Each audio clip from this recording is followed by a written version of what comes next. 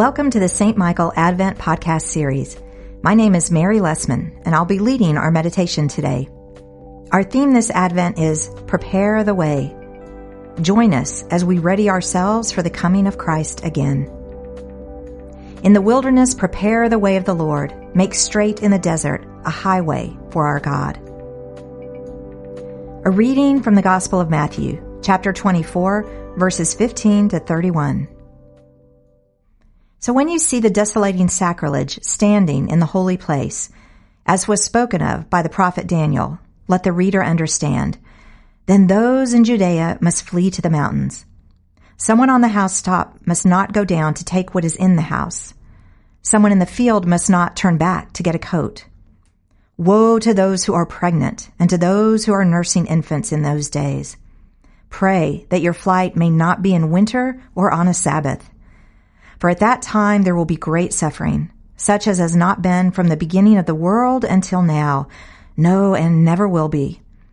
And if those days had not been cut short, no one would be saved. But for the sake of the elect, those days will be cut short.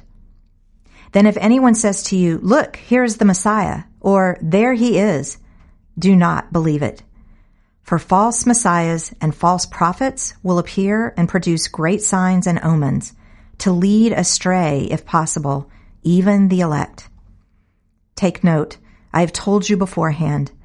So if they say to you, "Look, he's in the wilderness," do not go out. If they say, "Look, he's in the inner rooms," do not believe it.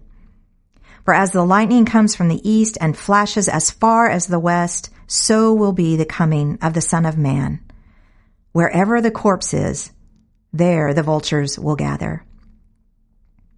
Immediately after the suffering of those days, the sun will be darkened, and the moon will not give its light. The stars will fall from heaven, and the powers of heaven will be shaken.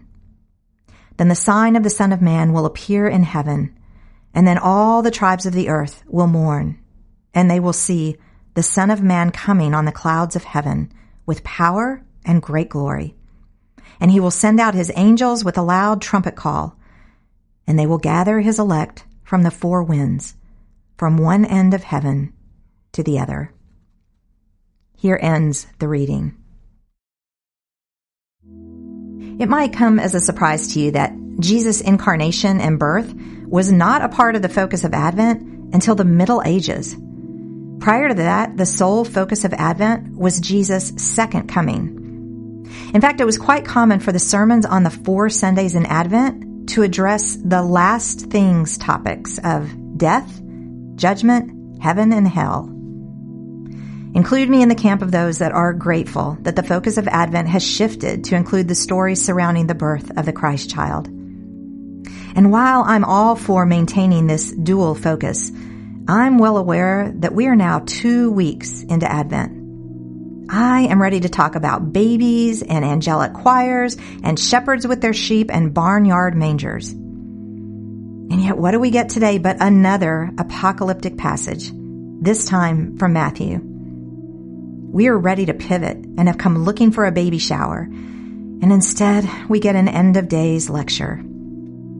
Most of us are already tilting toward Christmas, toward sending out those cards and buying those gifts and setting up that tree.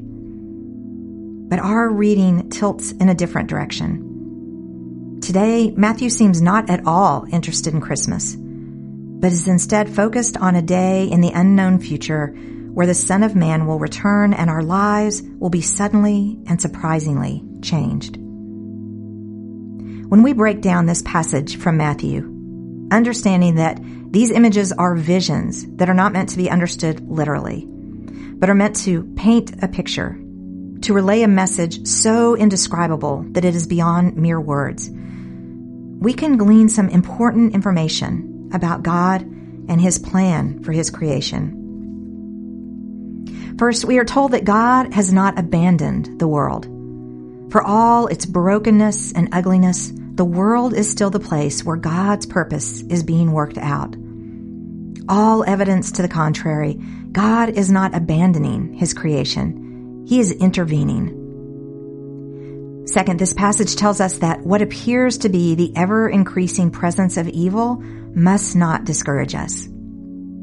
The Jewish understanding of the day of the Lord, from whence our scripture image for today comes, includes a complete breakdown of moral standards and the disintegration of the world. For all that, the tradition holds that what appears to be the downward spiral of the world is not a prelude to destruction, but a prelude to recreation. And finally, it tells us that God's justice and mercy will prevail. Yes, God will judge his world, but his aim is not the obliteration of the world, but a new creation, which is nearer to his heart's desire. Matthew also stresses that in our anxiety around the state of the world, we should not be lured to follow false leaders. False messiahs and false prophets will appear and produce great signs and omens to lead astray, if possible, even the elect. And he gives this great visual. Wherever the corpse is, there vultures will gather. In today's world, we have myriad opportunities to be misled by false leaders. False leaders propagate their own truth instead of the truth revealed in the gospel of Christ. Their aim is to attach people to themselves instead of to Jesus and the sacrificial and humble life of discipleship to which he calls us. False leaders spread division instead of building up unity. At a time when we are so divided, when leaders use division as their winning strategy to gain or hold on to power, it is good for us to be reminded that this is not Jesus' way. While it takes work, we are not to be discouraged by this reality. Instead, our focus is witnessing through our words and actions to God's goodness and providential care. Even in the most discouraging circumstances, we are to trust that God's will ultimately prevail. And in that trust, we're able to be agents of grace and hope. Which leads us to the final point Matthew makes in his passage for today. The image of the Son of Man coming on the clouds of heaven with power and great glory speaks to the ultimate triumph of Christ. This is God's promise. And so we can be assured that history, as messy and painful as it is going somewhere. When we are tempted to curl up in a ball and check out of God's world, we can remind ourselves of this truth. There is a future event toward which the whole creation moves, and that event is not disillusion or destruction, but a recreated world in harmony with God and one another.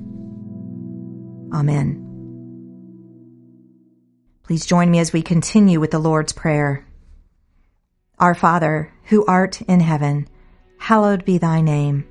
Thy kingdom come, thy will be done, on earth as it is in heaven.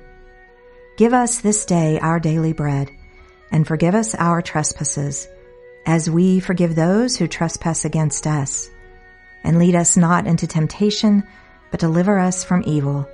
For thine is the kingdom, and the power, and the glory, forever and ever. Amen. Stir up your power, O Lord, and with great might come among us. And because we are sorely hindered by our sins, let your bountiful grace and mercy speedily help and deliver us. Through Jesus Christ our Lord, to whom with you and the Holy Spirit be honor and glory, now and forever. Amen.